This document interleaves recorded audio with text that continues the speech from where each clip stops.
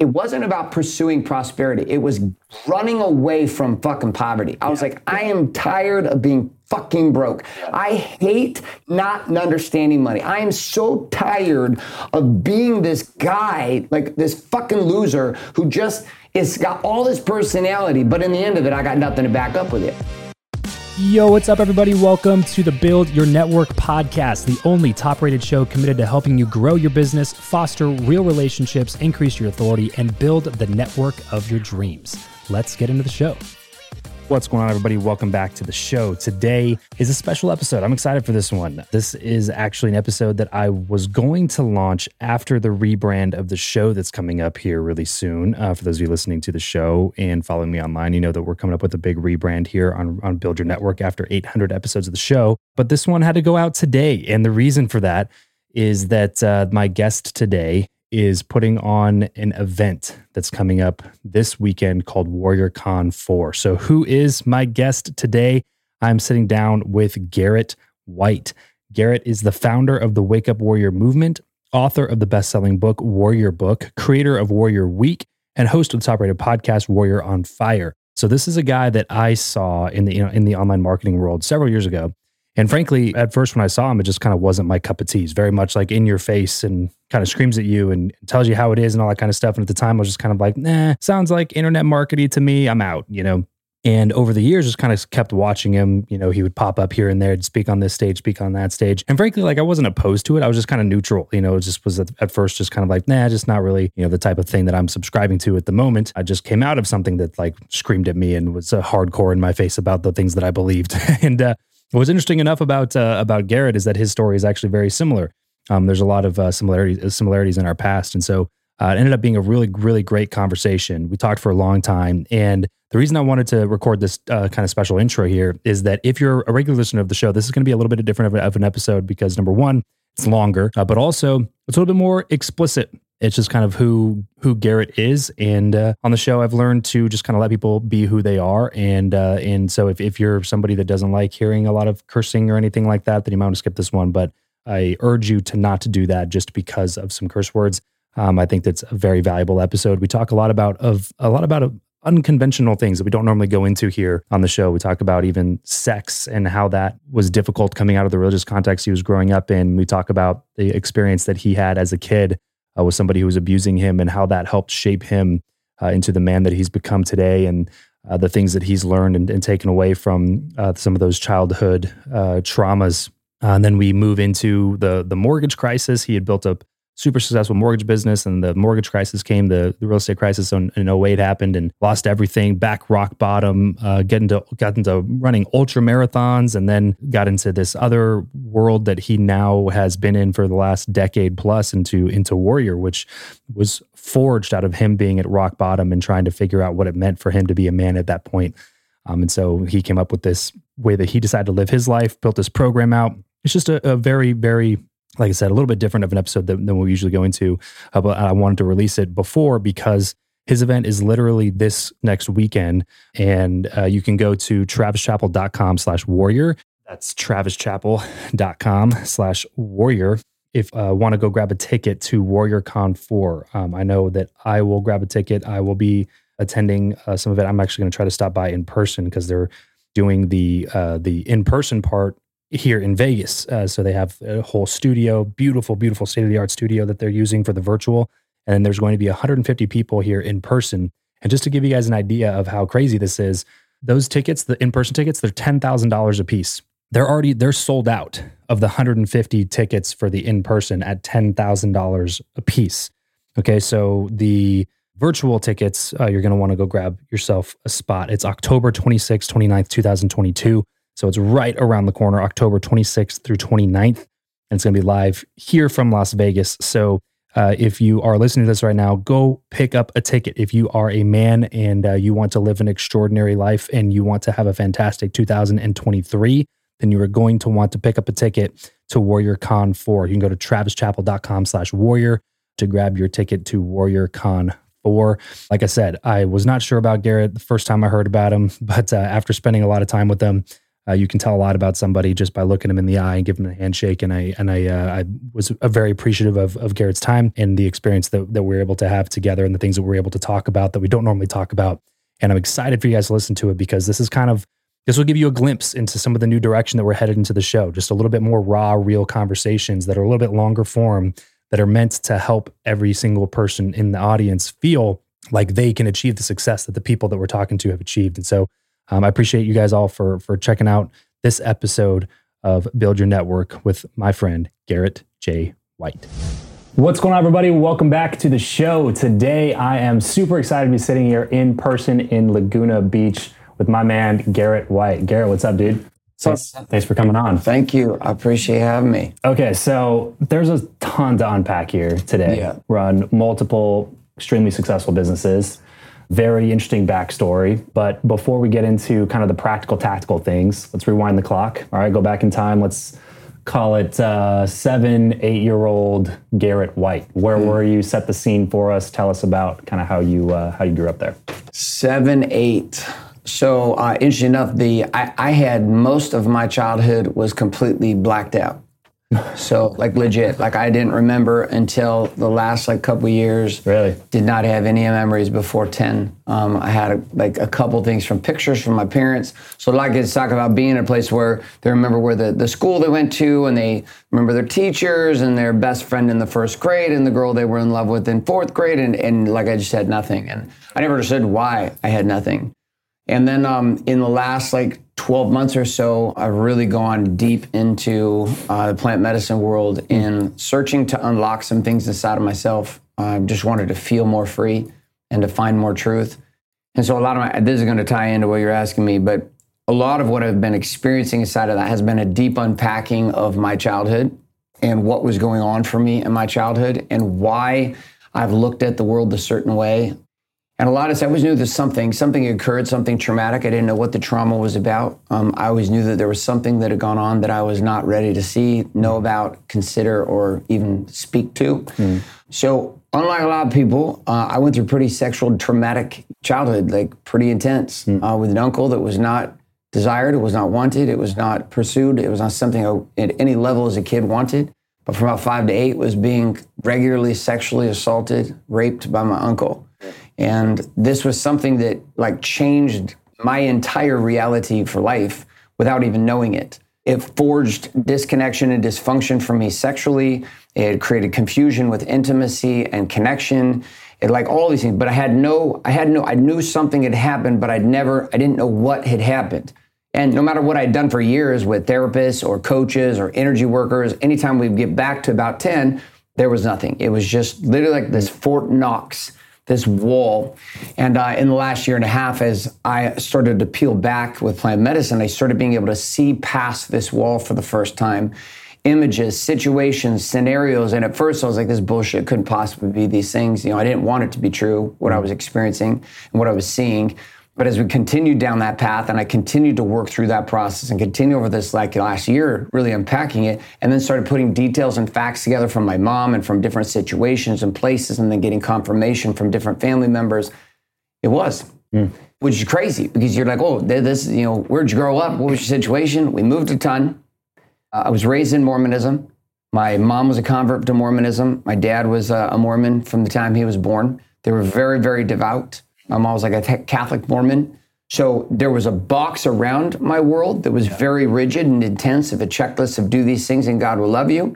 And then inside of all of that was this event that was going on for 3 years with my uncle who lived 2 houses down from my house. Is he also Mormon? He was a Mormon guy. Yep. So he died of pancreatic cancer at like 60. Okay.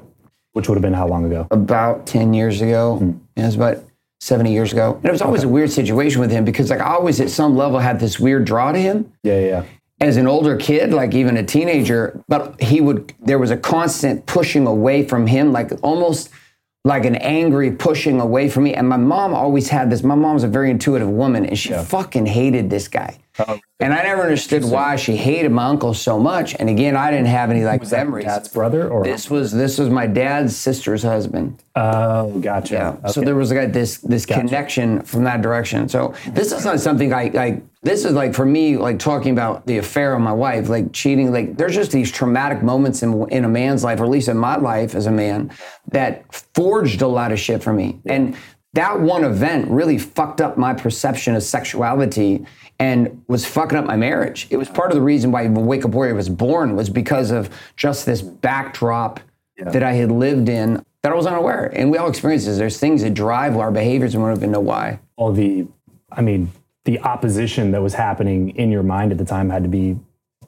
pretty insane coming from, because, religious worlds don't really paint the best picture of sexuality most of the time. And then you have that, and then you have this super confusing other piece where this person who's also bought into this other framework that you're learning is violating multiple, rules of that exact framework. I mean, there's no way that you could come out of that with like a good relationship with sex. No, dude. I mean, dude, like just even being raised in an environment as a guy, like even women inside the Mormon frame, this is not everyone, but a vast majority of anyone. And we see this now at Wake Up Warrior with guys who've been raised in orthodoxy or any religious frame where sex before marriage is a no. And so the frame is no. And if you do, you're bad. And if you do, you go to hell. And if you do... And my parents kind of use that with me, but they also leverage the, if you have sex with the girl, you will get her pregnant. If you get her pregnant, you will lose your passion, which was pursuing collegiate football.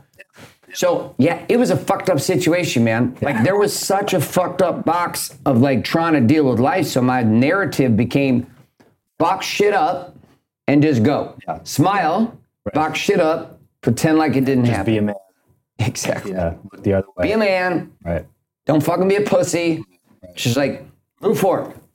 Yeah, dude, I'm kind of giggling to myself as we're talking about this because I grew up extremely fundamentalist in religion as well. So very familiar with all of the expressions and the tonality and the little stories that were told along the way to make you feel like if I ever touch a woman that all of my dreams will come crashing down in front of me. You know what I mean? Everything, and then try to unwire that after you get married. It's just like this total just clusterfuck of bad advice. Were you unraveling it before you got married? No. So we were virgins when we got married. Okay. And we both grew up in the same kind of fundamentalist Christian circles. Got it. And she's my high school sweetheart. So we started dating when I was 16. We were married at 21. So you guys were there from 16. So this is the one vagina. Yeah. This is the one woman, right. the one passion. That's the case for my wife. Like I'm the only guy she's ever been with. Yeah. And it was interesting because if we got married, like the same game, like this was marriage number 2 for me. So I got married when I was really young, marriage number 1. And that was where my son came from. Okay. And then I was married, that lasted about a year, and then we got divorced. We only got married to have sex. Yeah. I mean, literally, it was like, I'm like, I want to have sex. Well, we should probably get married because that's what you do in Mormon culture if you want to have sex. Most marriages happen not because people are in love. It happened because guys and girls like, dude, I really want to get rid of these garments and just have sex right now. Can we just fuck? Right, let's do this. Okay, what do we have to do? Get married. So tremendous amount of guilt. It wasn't even until recently. Like I was walking with my daughter this last week. She's 15, almost 16. And her room's right next to ours. And it took my wife and I probably, we've been together 21 years, 4 daughters together. It took us until the last probably 18 months to 2 years for my wife to sexually let go and for me to unwind my dysfunction sexually inside from abuse and also Mormon narrative about sex and marriage and not, et cetera. And I'm walking with my daughter and she's like, I could totally hear you guys last night. I was like, good. She's like, Mom was like going crazy. I was like, she was. I was like, and do you know how long it took for your mother to get to a place where she could give herself permission to just enjoy the process of having sex and orgasming and releasing and not giving a fuck and yelling and like screaming and speaking her mind and letting herself physically go? And so we're talking about this with my 15-year-old and we're walking and she's like, well, this. And I said, I want this for you too. Because she's gone through some rough situations and situations she didn't want to be in. She put herself in a dumb situation and things happened. And then she's like trying to unwind a lot of the pain that she had from that experience. But I'm telling her, I was like, hey, like I want you to be with a man in a relationship where you can feel like that with Mom, but not wait until you're almost 40 to be able to do that. But totally different than the place I was raised. I mean, you kidding me? My mom, like, My mom found out I was thinking about having sex with my girlfriend when I was 15 and fucking shipped me to my grandparents' house. Legit. Literally, I had a girlfriend. She was 18, I was 15, and like we had plans. We were having sex on prom. Fuck this, we're having sex. And my mom found out. Literally broke the necklace off my neck with the picture on her and said, "You're going to live with your grandparents. Sign this pledge." Yeah, exactly. And then here's your promise ring. Right. Don't ever have sex again. I'm like, did anyone ever anticipate how fucked up everybody was going to get from this frame? Principally, I don't think it's a problem.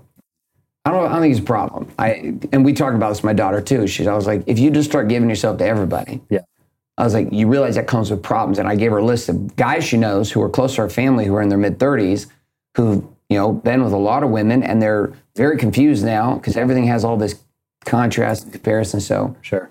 Yeah, dude, my kid's childhood is very different than my childhood, that's for sure. Yeah.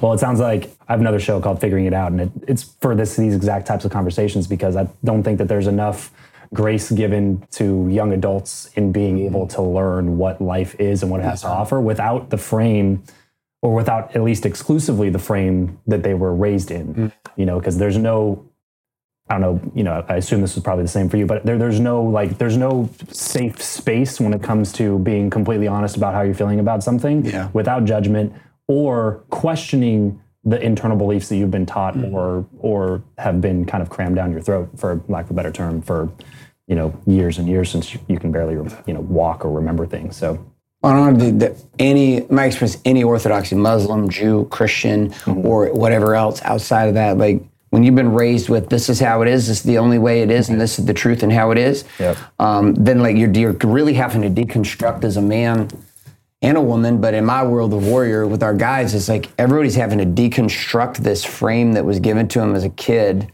and then figure out, well, who the fuck am I today based upon truth today, not who am I based upon the box I was given at 8. Right.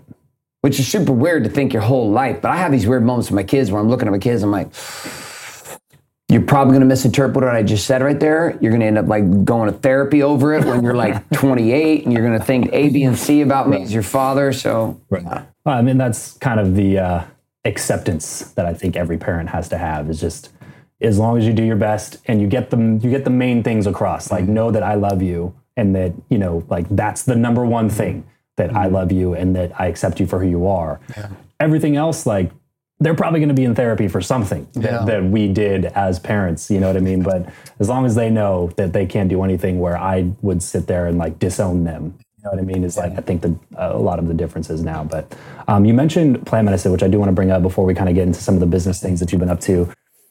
Can you talk about specifically what you've been, using to go through some of these things, how that experience has been for you, and what you would recommend for somebody listening who maybe might be really opposed to anything like that? Because I'm curious to hear if you think that it's for everybody or if you would recommend it for a specific type of person.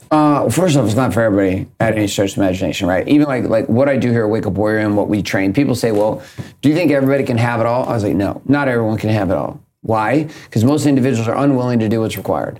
Should all people become entrepreneurs? No. Most people shouldn't be entrepreneurs. Yeah. Why? Because they're unwilling to do what's required. They don't have the natural crazy chip. You're like, you should probably just get a really good job working for a crazy person who has that courage, right? So plant medicine is the same thing. It's like, I don't think it's for everybody. I think it's becoming very popular, and there's a lot of it. And I was not down the path with ayahuasca. Like, we went down a path with tools known as clairgenics. Okay. And these medicines are very different. They're not hallucinogenics, and they're also not a product that's about it's just different. Like the product's different, the process is different, and it's treated in sacred ceremony very different. We're not traveling to Costa Rica with 200 people I don't know, laying in the jungle half naked with some shamans. Yeah. This is not the game. This is like top shelf game that we've been playing as entrepreneurs and producers, laundry list individuals that go to the places I go to. Yeah. And the goal was different for me. I was terrified of plant medicine, like very much, like prior to about a year ago. Even the thought of going, there was something internally in me that was just terrified of this idea of losing control. So I was going to ask if it had to do with religion or just the ability to completely... Religion, not anymore, because we left the Mormon faith in 2009. Okay. And my wife and I have kind of really investigated a whole world. So it wasn't so much about... So it didn't really have anything to do with like religion frames at all. So much it was like there was this thing in me that was very... Like all of us are nervous as human beings to be exposed. right? This is why like WarriorCon 4 that comes up here in just like a week and a half the time we're doing this interview, like there's men that won't come to WarriorCon 4 and experience what we'd have here at Wake Up Warrior because of the fear of being exposed. Yet exposure is what gives you the opportunity to actually grow and build something new. So plant medicine, I'll flat out tell you right now, one of the reasons why I'm confident that I was nervous about it, I even signed up for a couple of journeys with people that I knew, and then I didn't go. Oh, really? And they're like, well, why aren't you coming? And I was because truth inside was I was scared. Yeah. I was scared to submit to something I didn't know, scared to experience something I didn't know. So it was off the wake of trust of other individuals who I knew who were not psychopaths. They weren't like drug heads. They were they were big time producers, individuals I personally knew. Friends of mine for 15, 18 years said, hey, we went to this place, we experienced this thing, it's beautiful. What made you say yes finally? I just felt right. About this time last year, I just felt like my soul was like, let's go. Like that was it. There was just this moment of just knowing inside of me is like, okay, I'm ready to do this. Let's lean in. Well, I think that's almost necessary. I feel like if you go do some of those things with this negative thought pattern, you can kind of chase that negative thought pattern throughout the experience even and create something that will even make you more fearful of coming back and trying it again. You know what I mean? But how was that first experience for you then? The most incredible thing I've ever experienced in my life. Like legitimately. So there's like the experience of like, there's when people talk about relationship with Christ, and then there's having a relationship with Christ. And in that moment, like there was like for the very first time, the depth that opened up in the first few seconds of this experience was impossible to describe with words. There was a knowingness of being in and all things, around all things. I was everything and I was nothing at the same time. Everything existed and yet I was in pure darkness. The description I give to people is like general anesthetics, right? So I've gone through a lot of surgeries, a cancer in my jaw, a bunch of injuries. So going in and having surgery became kind of a normal thing for me. You lay down on the table, they give you the initial drugs, you start to feel quite nice, you're like, okay, and the nurse is looking over you, and he or she, and they're talking to you, and then the doctor comes in and gives you a look, and they're like, okay, bro, you ready? You ready? You know, I drank my coffee this morning, I'm ready to cut you to pieces. They don't really say that, but like, okay, I'm ready to go. And then the anesthesiologist will come in and say, okay, we'll give you a nice little warm one, we're ready to go, we got you, bud. And the shot comes in, and then everything goes like this. Countdown from 20. Yes.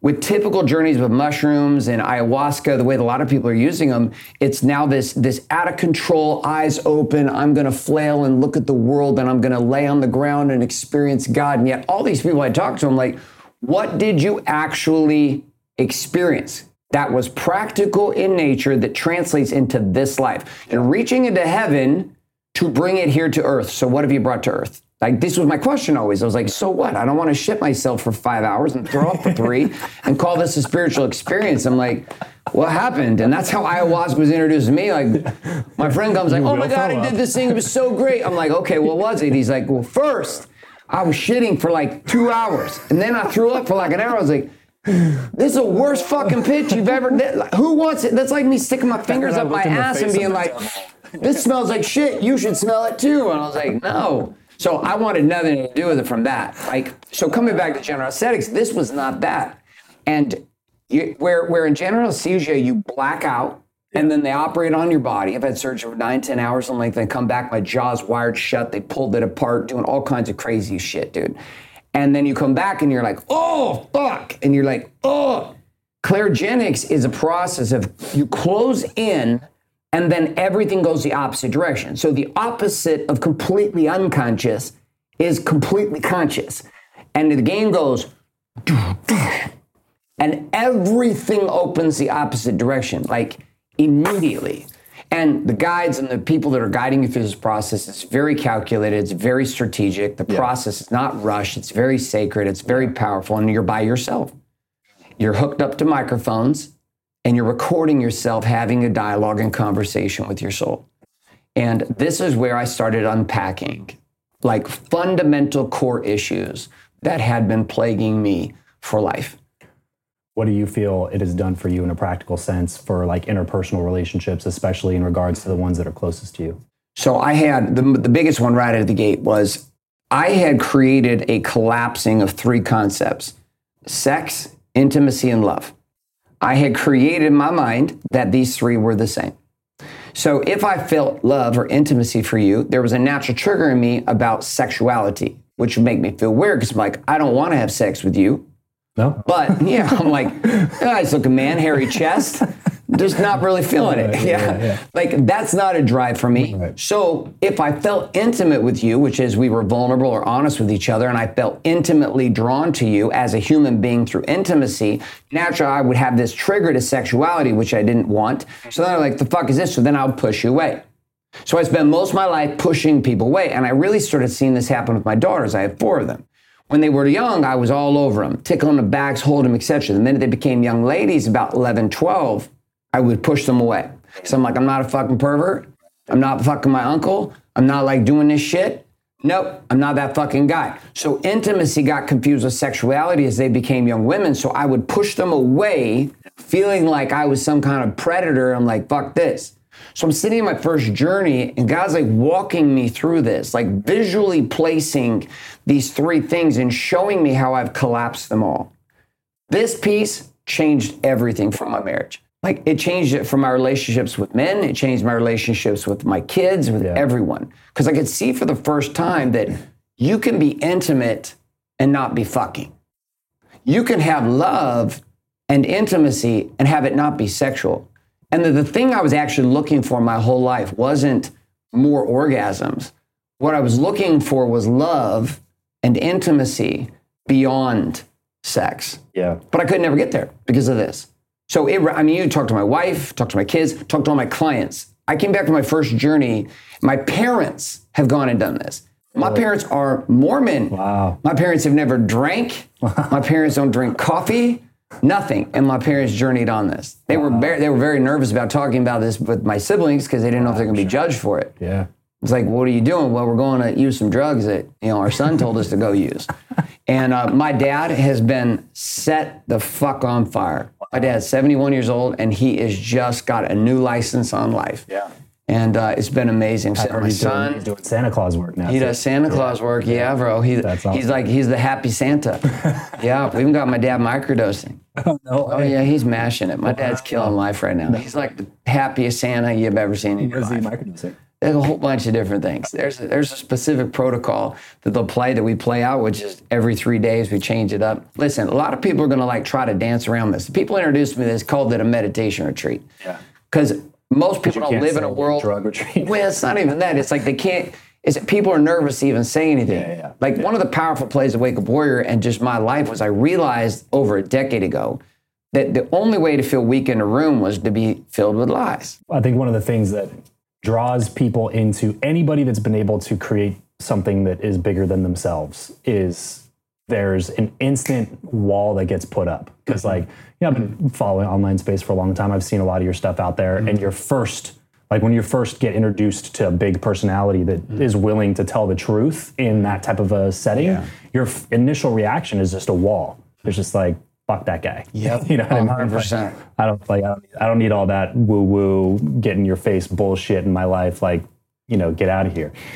And you start to realize you go behind closed doors with a lot of these people, and it's like there was a reason, there was something, there was a catalyst that caused them to be that way. And most of the time, it is what makes them human. And that's why I love doing this show when I did my interview with Grant Cardone a few years ago, that was the biggest feedback that we had was that people were, saying like, this is the first time I saw Grant as like a person, as a human being, because it was beyond all the bullshit. And we got into drug addiction and family problems. And it's like, oh, it's a human being that struggles and goes through life the same way that I feel about life, but they were able to pick themselves up and head in a certain focused direction that caused a bunch of, good results that positively impact not just themselves, but everybody that stands around them. And I think that's the goal of anybody if they would be willing to say it. This episode of the show is brought to you by Indeed. We are driven by the search for better. But when it comes to hiring, the best way to search for a candidate is not to search at all. It's to match with Indeed. If you need to hire, you need this platform, guys. I'm telling you, Indeed is your matching and hiring platform with over 350 million global monthly visitors, according to Indeed data, and a matching engine that helps you find quality candidates fast. Ditch the busy work and use Indeed for scheduling, screening, and messaging candidates so you can connect with those people even faster. And it doesn't just help you hire faster. In fact, 93% of employers agree that Indeed delivers the highest quality matches compared to other job sites, according to a recent Indeed survey. And look, guys, one of the things that I wish I would have used Indeed for is this matching service. You can search and search and search and search and search all day long, but to actually be presented with quality candidates, like hiring a recruiter for you that's presenting people that has actually done the work to vet them and bring quality people in front of you, that work by itself is the fact that it's done by a software instead of like a team of high quality recruiters is pretty insane. So they leverage over 140 million qualifications and preferences every single day, which is why Indeed's matching engine is the best one that you can use. It's constantly learning from your own preferences. So the more you use it, the better it gets at doing the job for you. Join more than 3.5 million businesses worldwide that use Indeed to hire talent fast. And listeners of this show will get a $75 sponsored job credit to get your jobs more visibility over at Indeed.com/Travis. Just go to Indeed.com/Travis right now and support this show by saying you heard about Indeed here on the podcast. Indeed.com/Travis. Terms and conditions apply. If you need to hire, you need Indeed. I want to kind of direct our focus back into the career side of things. Was doing a little bit of research and stuff, and so you were in the mortgage space, is that correct? Prior to or right after the crash, is that right? Well, I was like led up to it. So I was a PE teacher and a football coach, right? So like my whole passion in life and I was raised in Stockton, then we moved to Central Washington to a place called Yakima, which is pretty much an apple country place in the middle of Washington State. Okay. Eisenhower High School. My goal in life was play professional football. Okay. So I wanted to make money. I wanted to be significant. From the time I was young, the way I got attention was because of sports. So we moved a lot. We went to if you were good at football, like you could immediately have a social group. You had a brotherhood to hang out with. You were cool in school. Even if you weren't cool, you could be cool because you were on the team. You had a purpose to move forward with. So football was my life. Didn't want anything else, pursuing a scholarship. So I go play at Boise State University. Okay. End up from that place, I get injured a few times. Career becomes what it does. End up playing the arena leagues for a couple years and it's over. So I'm then sitting there with a degree as a PE teacher and I'm teaching 8th grade PE and I'm coaching high school football. And I'm sitting there going, I'm divorced, paying child support, making like $1,400 a month. I'm like, this can't. Like this, I have a bullet bike and a cell phone contract, and I live in an apartment with like 5 other guys. Like, I don't know if this teaching thing's gonna I don't know if it's gonna get it done. So I go to my mentor, who coached at the time. You were 20. It's like 24, 25, yeah, right in there. Yeah. Okay. And I asked him, I was like, he's been a coach forever. I was like, dude, I just feel like this is like not it. Yeah. And he's like, get out now. He's like, you're too talented. You have too much skill. You got too much ability. You go do something else. And that's how I ended up in mortgages. Did you look at him? Like when you looked at him, did he seem like he had pulled significance from that in his life, or did he seem like he regretted it? No, he loved being a coach, but he also hated having to paint fucking houses in the summer, run underwater basket weaving camps for kids in the summer just to pay his bills. Right. Like not even to get ahead. Not getting ahead. Just to stay above water. So at a certain level, if you're not getting paid for your passion becomes your prison. So you're like, oh, I'm going to do this because I'm passionate about it, which everyone will do for a while. If this show doesn't make any money, you don't keep doing the fucking show. Like at some level, Warrior had to pay me, otherwise I wouldn't keep doing it. In that case, a PE teacher, he was stuck. He was a coach, a history teacher, weight training coach, stuck. So a friend of mine at the time handed me the book, Rich Dad, Poor Dad. And they had also gotten into mortgages, and they called me to come over, guy named Matt Atkinson, and he said, hey, dude, come check this thing out. I'm like, what is it? So I go over, and he shows me this check. I'm sitting in his office, and I don't know what the fuck he's doing. He's wearing sweats. I show up. He's got all suited up, and he's looking all official, like a Grant Cardone sales floor.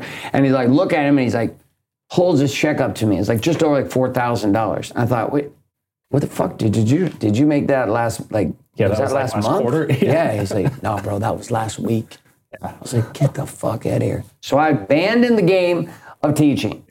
enter the game of sales floors and become a closer on a floor, which is cold calling. I got a stack of leads like this, and I just started churning and burning, just calling every day, 12 hours a day. Real quick, what made you take the leap? Because I know I was listening to you talking to somebody else, and you were saying that you got a job offer previously to do car sales. And you were like, the sales thing, I'm totally, because I get this a lot. I talk to a lot of people, and I'm like, look, if you want to get started making money, get started in sales. Yes. There's no risk. You don't have to start a business, take out this loan, put out a bunch of money. You work for somebody else, you find a product you believe in, and then you sell it. Yes. And you can make a lot of money doing that. And while you're doing that, you're creating all these soft skills that'll come in really handy if you do decide to start your own business, and you'll have money in the bank to do it.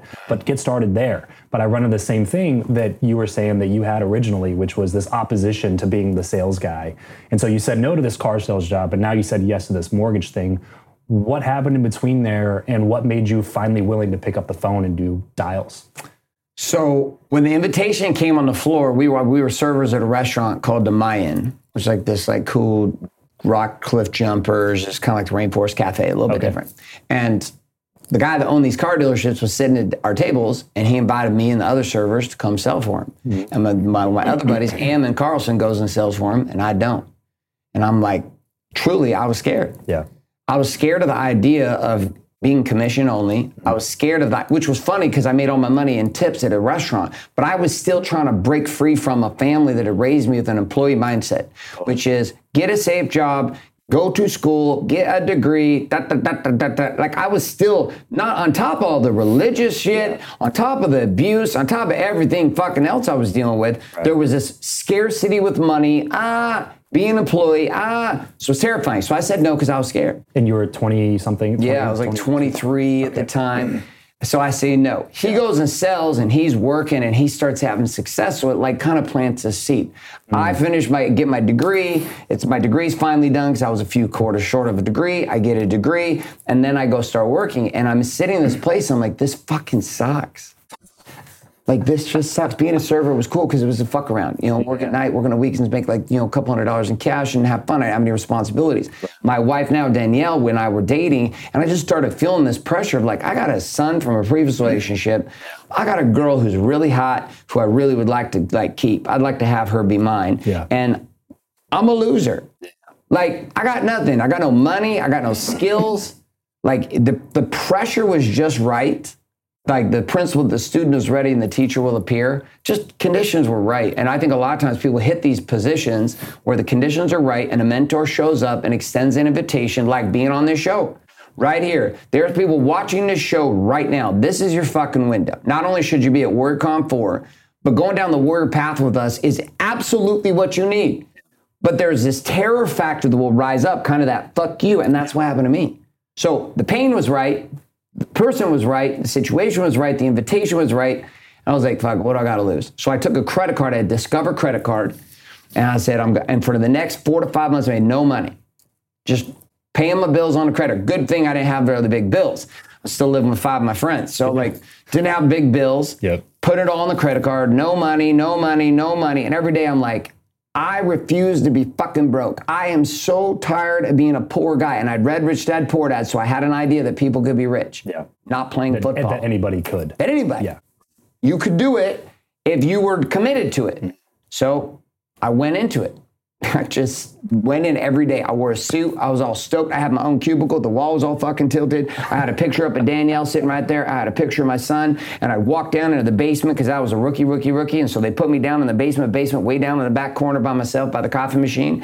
And I would go down in there and just, I was committed. I was like, dude, it wasn't about pursuing prosperity. It was running away from fucking poverty. I was like, I am tired of being fucking broke. I hate not understanding money. I am so tired of being this guy, like this fucking loser who just is got all this personality, but in the end of it, I got nothing to back up with it. I got no money. I got no business skills. I don't know what I'm doing. You have potential. And that's it. And that's guys I know today, guys I grew up with. They're now in their mid-40s, still filled with same jerk-off potential and haven't done anything with it. So it was it was a moment, and it forged me. It took me 6 months. Then I made my first month. I made just over $10,000. There you go. And then that changed me. And then I was like, I remember sitting there that day and going, First blood. It's like, that tastes good. $10,000. Then I did it again, and I was like, and then it became an obsession. Yeah. People say I became like addicted to money. I became addicted to the feeling that came with producing wealth. Yeah. What did you learn, you think, on that sales floor that you've taken into every other venture that you've tackled now to this point in life? No one's going to save you.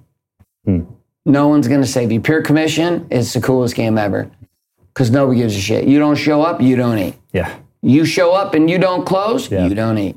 Can't be It's half-assed. the purest shit of all time. It's like no fucking paycheck, no guarantees, no nothing.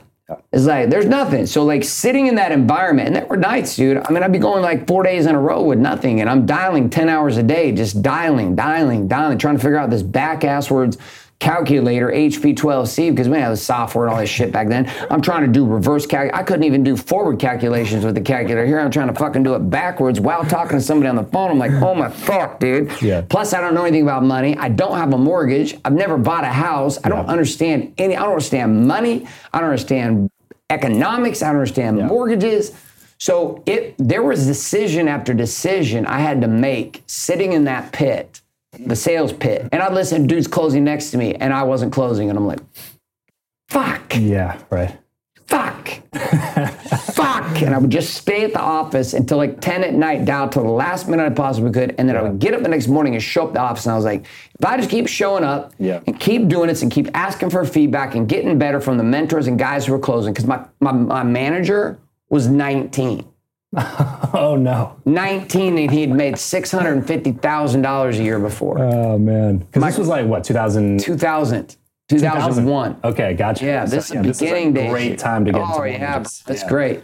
Yeah. Then, so I was to say fast forward. All that fast forward is 07, 08. I build my first couple mortgage companies, build one, sell it, build another one. We get into financial services, life insurance, financial education. We run the largest cash flow board game nights on the West Coast. 300, 400, 500 people. I've got like 250 to 300 cash flow board games. We're playing board games. We're getting people making money. We're helping to refinance. We're doing investment deals. We're doing all this, but we were not entrepreneurs. We were hustlers. So then 08 hits. You said something I think really profound there that might have just gone over a lot of people's heads. Can you say that one more time? We were not entrepreneurs. We were hustlers. Yeah. Dude, that hits home for me because that was the same way.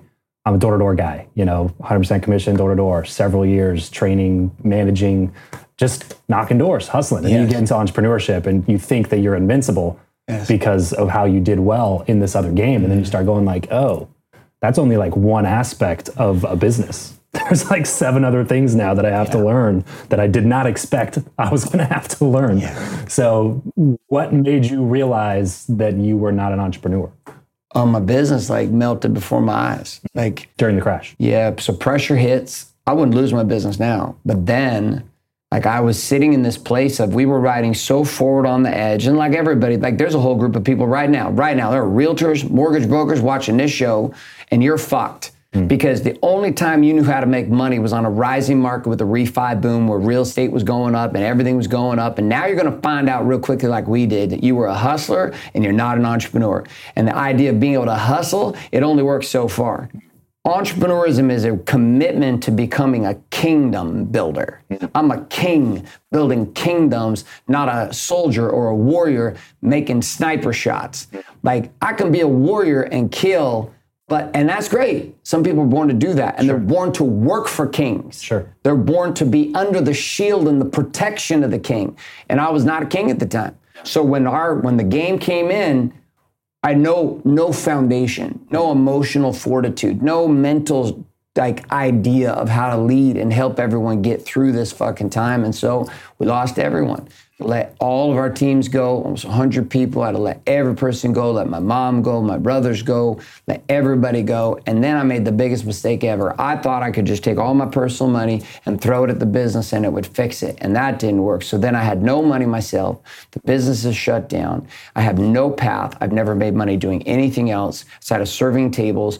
Our lifestyle is now like $25,000 to $40,000 a month, which was not a problem with the fact that we were taking home several $100,000s a month. So people like, you should live in your means. I'm like, motherfucker, I was living in my means. I don't give a fuck what you're doing. If your money stops, you're no longer in your means. It's like, it wasn't about 25,000 when I'm making $250,000 a month. I was like, this was a time of change that I was not prepared for. And what I didn't know was happening was God was about to get my attention in the biggest way.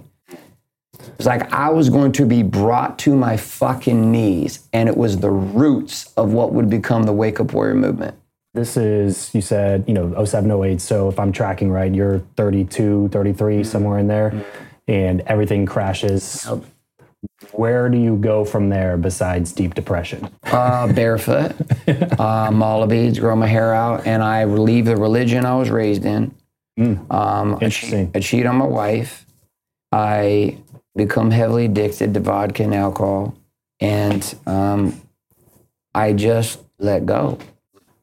Like, I got to this place where it was just like I was done. I couldn't fight anymore. And there was this moment of just, like, I knew it.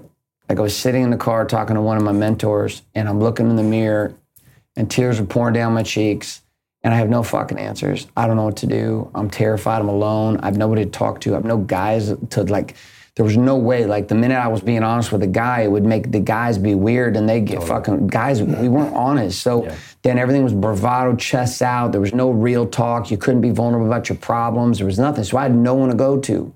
No one. And when the religion I was raised in, there were no answers. The men I knew, there was no answers. And I was always the guy providing jobs, giving everyone everything. And all the people, I gave hundreds of thousands of dollars to different people just because they needed help. And then, of course, the minute I need help, no one shows the fuck up. That's the thing about being the king, right? Yeah, trying to be the king at the time. Right. So that piece was like this moment where it's like I had a singular episode happening on a treadmill. It was weird. Was running ultra marathons at the time, just kind of running from life, but also like God was using it as a tool to help me build a weapon in a mind and body that would let me endure pain for long periods of time and not stop. And I was trained mentally how to do this. It's how I was able to build the last 10 years of Wake Up Warrior movement and do what we've done. Because I just have this chip in my brain from ultra running of, I don't care if I fucking hurt. Not getting up is not an option. It doesn't matter how shitty it is. I'm fucking going no matter what. I don't care if it's raining, I'm running. I don't care if it's snowing, I'm running. I don't care if I'm throwing up, I'm running. I don't care, I'm gonna fucking go. And in that pocket was the beginning stages of this one call on my life. I was watching Joel Osteen on a treadmill. He was on TV, big ass TV in a basement of this unfinished house we were renting. And I'm running on this treadmill, and I'm like, just don't even know how I end up watching Joel Osteen. And this message, this question comes in, which is, if I lead you to these stages, will you say what I need you to say? I got nothing at the time. I got no money. I got no business. I got no direction. My wife hates me. I have nothing. I have nothing. I have nothing. I have no one, and I have nothing. And this question comes. And I stop on a treadmill, and I remember standing on both sides, and the treadmill's passing through my legs, and I look at the TV, and I look up at the ceiling, it's unfinished. I'm like, yeah, I'll do that. And the minute that happened, the call began. I had to be brought to my fucking knees. I had to experience prosperity and then be brought to my knees. I had to be led to take a knee to the king. And then from that place, God would begin to formulate this methodology for living called the Warrior's Way. And I started building it in my journals every day. And I started playing it with myself. No one else, just me and these journals. Started putting pieces together, ideas, concepts. Started doing things differently. And people started seeing things changing. My wife saw me changing. And men around me saw me changing. So much such that by the time 2012 came, at the end of 2012, men started reaching out. Bro, what the fuck are you doing, man? Like, what are you doing? Like, we saw you here, then we saw you here, now we see you here. Like, what are you doing, man? It's just too noticeable. It's like when I journeyed this year with medicine, my parents noticed such a radical difference in my being.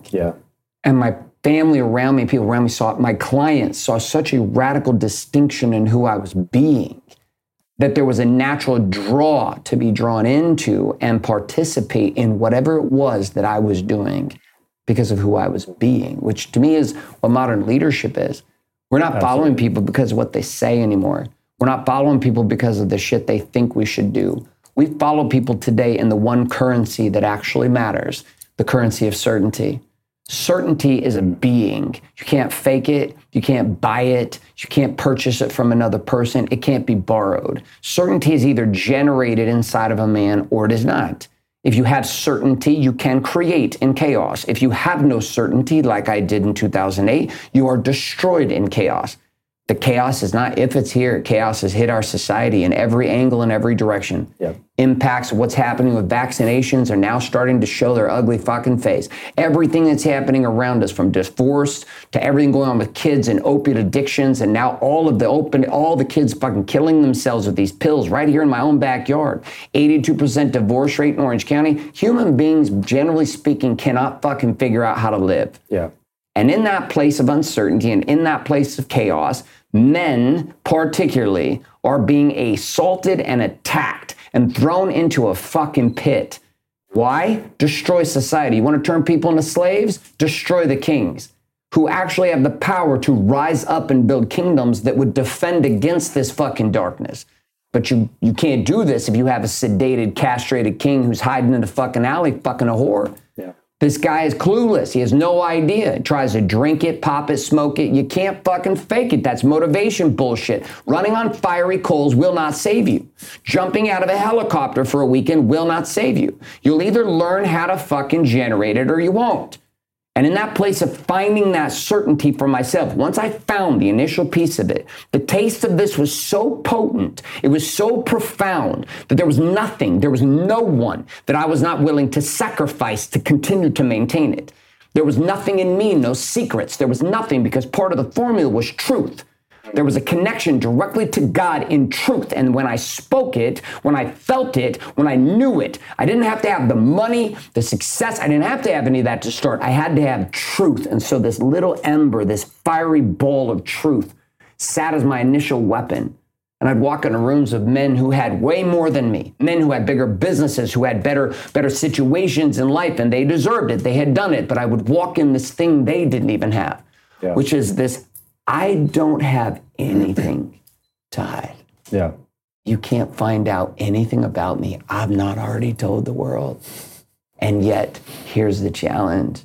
You have secrets. And a man like me and my certainty is dangerous as fuck around you, because I have nothing to hide, which means there are no questions I will not ask. There are no topics I will not attack. There are no discussions I will avoid. And inside of all of that place, men run and hide from me. And men that run at Wake Up Warrior until they're ready to be free. And then when they're ready to be free, they come to WarriorCon 4. When they're ready to be free, they knock on my fucking door.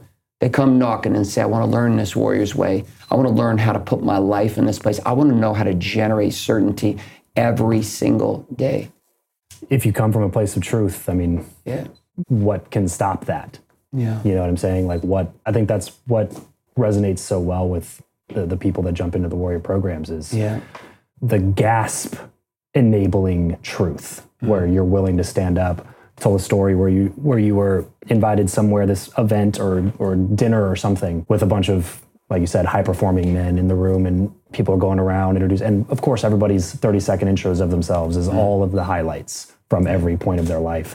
And then you get up and say basically like, I'm broke, I don't have anything, I cheated on my wife, I'm unhappy.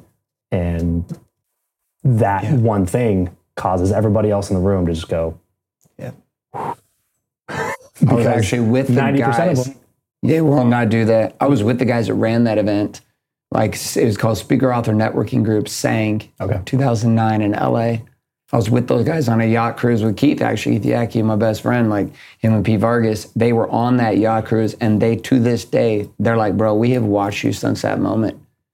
Like, that day, the potency of what you were sharing was so intense. No one in the room knew what to do with it. Yeah. He's out, and it's amazing to watch what you've been able to do since 2009 to 2022. Yeah. Nearly 2 decades, decade and a half later, pursuing this ideology, because it wasn't just about getting to truth. Yeah.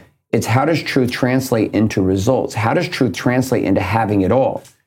How can I be a man, weaponize this fucking my body, deeply connected in a true relationship with God, on fire sexually, passionately, and intimately with my wife, deeply leading my children and feeling love and connection, and at the same time exponentially increasing my financial wealth year over year. How can I do all of this at the same time? Not be wealthy and a fat fuck, and at the same time be fit and broke, or be fit and wealthy with a disconnected marriage, cheating on my wife all the time, or being in a situation where I have all those things locked down, but I have no clue where I'm at spiritually, or I'm trapped in a religious box that I keep lying about. How and is this even possible? This was the vision that was placed in my mind. Now, we proved it. Yeah. We proved it 55,000 times over. We proved it. Yeah. We were the originals of black t-shirts with white print. And I went underground building software and protocols and tools and systems and wrote 6 books, all to break down this science that we had proven with thousands of elite men. How do you take a man from wherever he is as a man, weaponize him as a warrior, activate him as a king, and ultimately establish him as a free man to lead? Fuck the government, fuck everybody. How do you get a guy to that place to lead? Well, everybody's chasing around social media followers and trying to get fucking popular, and everybody's trying to get paid. I was after one thing: power. Power leads to paydays and popularity. Most people trying to cheat the system. I want to get paid. I want pussy. I want to do this. I want to be popular, but they refuse to do the work of power. And so we get this illusion of power. And social media lets me have the illusion of power. That's why I meet these big social media influencers, and I meet them in person. I'm like, exactly. You better hope that 22 million follower game you got going on will fucking protect you. Yeah. Because my little 63,000 followers on Instagram, I don't give a fuck. Yeah. Because your followers don't mean shit right now to me, because right now you got to front me as a man, and none of those people can defend you. You have to front. I'm not talking about fighting. Yeah. I'm talking about confronting the hard emotional reality of where you are as a man. And most men are liars. Most men are hiding. And it's not because we want to. It's just we don't even know how to stop. Yeah. Society tells us to. Even amidst all the authenticity, it's become inauthentic. I'm so spiritual. The minute you have to tell me how fucking spiritual you are, you're not spiritual. Yeah. I just get a little fired up about this. No, I love it, man. That's awesome. That's why we have these conversations. Okay, so I've run 800 episodes of my show all about relationships and purposefully auditing the people in your life that you allow the most of your time to go to. You seem to constantly, since I've become aware of your brand and who you are and what you do, you seem to constantly surround yourself with people that not only enable you to be who you are, but encourage you to be more of who you are. Can you talk about what practices or what ideas you've had around the relationships that you've allowed into your life? Well, first I will tell you, I've never had a best friend until the last 4 years, which was super weird for me, right? I found that most guys I led do not really have a group of guys that can lean on. And you've got a version of guy you can lean on, which is your college buddies that you drink and hoard yourself out with. And then you're like, you're now in your 40s and you got 4 kids. And unfortunately, all the cool shit at 22 is not cool anymore at 46. You're like, oh, yeah, no, dude, you're an asshole. That's it. Like, that's it. You go to the fucking bar every weekend. You get drunk all weekend. You're a fucking asshole. You don't do anything productive. You're not contributing to society. You're the pumpkin Facebook profile guy that talks shit on my ads. Eat a bag of dicks, you fucking pussy, right? So there's these guys that operate over here, and then we as men, we isolate ourselves in this place because we don't know how to actually be real. And I'm not saying there aren't groups of guys that get it. There are lots of groups of guys getting it now, which is my pathway to being able to have a true brother is to be honest. But that means I have to take a risk. Yeah. So for me, I just was very public about it, and I had a one-directional relationship, which is I had all my students, and then I said no to everyone else. That was my path for like 10 years. No to the podcast, no to the events, no, I will not speak at your event, no, I will not be on your podcast, no, I will not do any of that shit. Why? Because I got to build a movement. I got no time to fuck around over here. That's why I learned advertising and sales funnels. People are like, well, why don't you network and be part of it? It's like, fuck networking, fuck them all. I'm just going to do what I do. Right here, I'm going to control the ads, I'm going to control the system, I'm going to build the movement, Now, the last couple of years, it started shifting, which is I had it all. I had it all. $22 million house on the beach, beautiful wife, amazing family. My son was back in my relationship. I'm fit as fuck. I've got tons of money. My businesses are working. My game is on fire, but I'm still not free. And I'm like, how is it possible that I could become the number one case study of this movement and build the have it all lifestyle? I had it all in all of these areas, and yet I still was not free. And that came down to 2 relationships. One, a relationship with Christ. This was missing. It was missing for me. It was missing, but I didn't even know I was missing it. But not a relationship with Christ like everybody wants to put me in a Christian box. Yeah. I'm not talking about non-denominational denomination Christianity. I'm not talking about Mormonism or Jehovah's Witness. I'm not talking about anybody's ideology. I'm talking about a direct and real relationship with Christ, the King of Kings, a relationship with me. I don't need your Bible. I don't need your quotes. I don't need your prophecy. I don't need your blessings, and I don't need your prayers. I'm going to go straight to the King. And then that relationship started to begin to set me free. Now, as that started happening, at the same time around all of that, I was being introduced to what it was to have a friend, which was Keith Yackey. I'd never had a friend before. Never had a friend who hadn't paid me. I mean, I had lots of friends that were clients of mine. Sure. And I had lots of friends that were mentors of mine that I'd paid. I had lots of friends there, but I'd never had a friend that hadn't paid me or that I hadn't paid. I didn't know what that was like. Guys I played football with and stuff back in the day, but since then, as a grown-ass man, kids, no. What am I gonna do? Go hang out with my friends? Where? Do what? I got no friends. Fuck friends. So in surfing, I found this crazy yahoo named Keith Yackey. Keith and I started surfing. I mean, he now actually surfs. When we first met, he just was very passionate about laying down, putting fins on his feet. But he's learned how to be, he grows up, like that situation where like a man evolves from ape to standing man, like he's just evolving. I think it's because he hangs out with me. He's just going from like this like bent over toast floater to like a stand-up surfer. We're super proud of him. He's come a long way. So, Keith and I like started having like what we call like merapy, which was like man therapy, and we would just sit and talk as friends. Yeah. And guys need it, and that started opening me up. And Keith like knows everybody. Me, I just tell everybody to fuck off. It's like, I don't give a fuck. I don't want to go to that yacht party. I'm not coming to that party. Don't give a shit. I don't give a fuck. They came to us one to a big party at our house for all these celebrities, and they're like listing it all out. And we're going to bring in the Ferraris and Lamborghinis and the watch people from Breitling and da-da-da-da, and you'll get this person. And I looked at him and I was like, I don't fucking care, dude. Like, I don't give a fuck about any of these movie people. Fuck them all. No, they can't have a party at my house. No. I don't care. I don't care about any of them. They're so awesome, have a party at their house. And I'm not even going to go to a party at their house. Like, I'm not going to your party, and I'm not inviting you to my house for a party. Like, I don't do that shit. I don't give a fuck. I got 5 kids, a wife, and a life that I got to live. I don't have time to go fuck around. But I was missing out on the joy of having friendship and brotherhood that way. And I watched my guys in Warrior for the last 10 years have that experience. They come to Wake Up Warrior, they would learn the Warrior's way, and they'd bond. They'd become best men in each other's weddings. They'd go on trips with each other's families, and they were best friends. And so a lot of me was like very much like coveting that relationship. So Keith was probably the entry point to me being open to the idea of really being able to lock arms with a lot of different individuals, groups, process. I mean, dude, this interview's happening because of Keith. Yeah. So like, he's like kind of opened this up for me. And up to that point, the only people I'd surround myself were people who were builders and growing. And I typically paid them. I would either go hire them.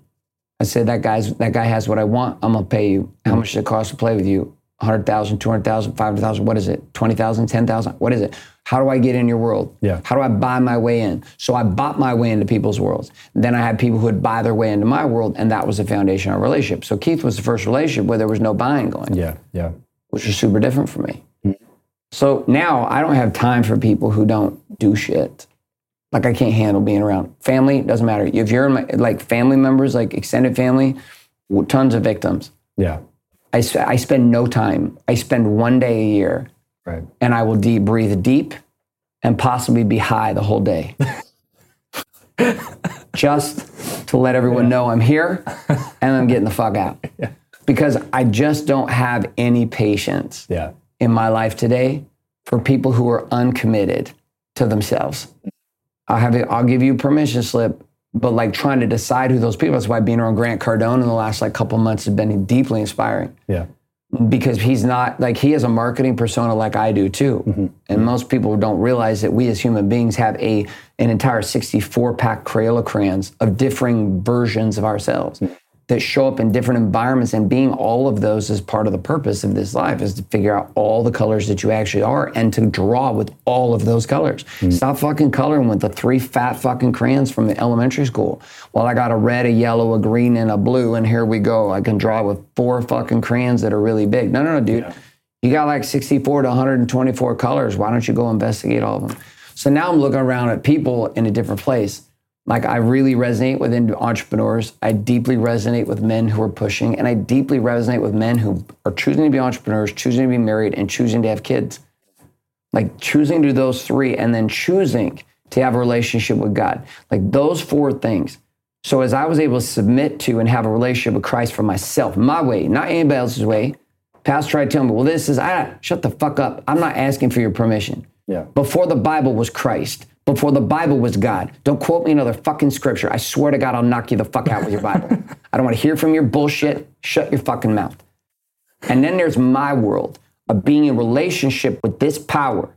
That's what I was after. And the men that are inspired by Wake Up Warrior, it's not that we don't have a relationship with pastors. It's not that we don't have a relationship with people like this. Sure. It's not that we don't have a lot of associations. Yeah. It's that whoever's in the circle, and the most important is the connection to God. Because once that piece for me was locked in, there was freedom. And I'd been pursuing that freedom for a long time, but it now had a name and it had a frame that worked for me. People say, well, do I have to believe in Christ to experience the power of what warrior is? No. That's because you don't believe in something. When you practice the principles, you get the result, the end. Yeah. So WarriorCon 4. Yes. It's coming up. What are the dates? October 26th to the 29th. 26th to 29th. Yeah. And then we're going to set up a link for everybody watching or listening to this right now. So trapchapel.com/warrior, pick up a ticket. I'm going to try to stop by. I know it's like 10 minutes from my house, 5 minutes from my house or something where you guys are doing everything. So I'll do my best to stop by and support as much as I can, because this is something that I genuinely believe in. I think these are the things that, there's a reason that 55,000 people have gone through your programs. Mm-hmm. You know what I'm saying? Like, it's not just because you're a good marketer. Mm-hmm. There's a lot of good marketers out there who don't get 55,000 people coming through the programs. Yeah. It's because what you're doing right now is extremely relevant and extremely needed. Same with, and I know that you're close with Sean Whalen and guys like that, where this brand of like telling people that, hey, it's okay to be a man still, and not only is it okay, but it's actually more needed now than ever. And so I'm a big fan of what you guys are doing here with Warrior, man. I'm stoked to have you come on the show. So trapchapel.com/warrior. If you're listening, if you're watching right now, head over there, grab a ticket to WarriorCon. I know you will not regret it. Garrett, thanks so much for coming on, man. This was fun. Appreciate it. Thank you. Hey, thanks for listening to this episode. That's it for today. As you all know, this show is completely free. Our only ask is that if you found anything valuable in this episode or in any of the episodes that you've listened to, then share it with somebody else and leave us a quick rating review in whatever platform you're listening to right now. It would be super, super helpful for us. So that's it for today, guys. Thanks so much for tuning in. Catch you next time.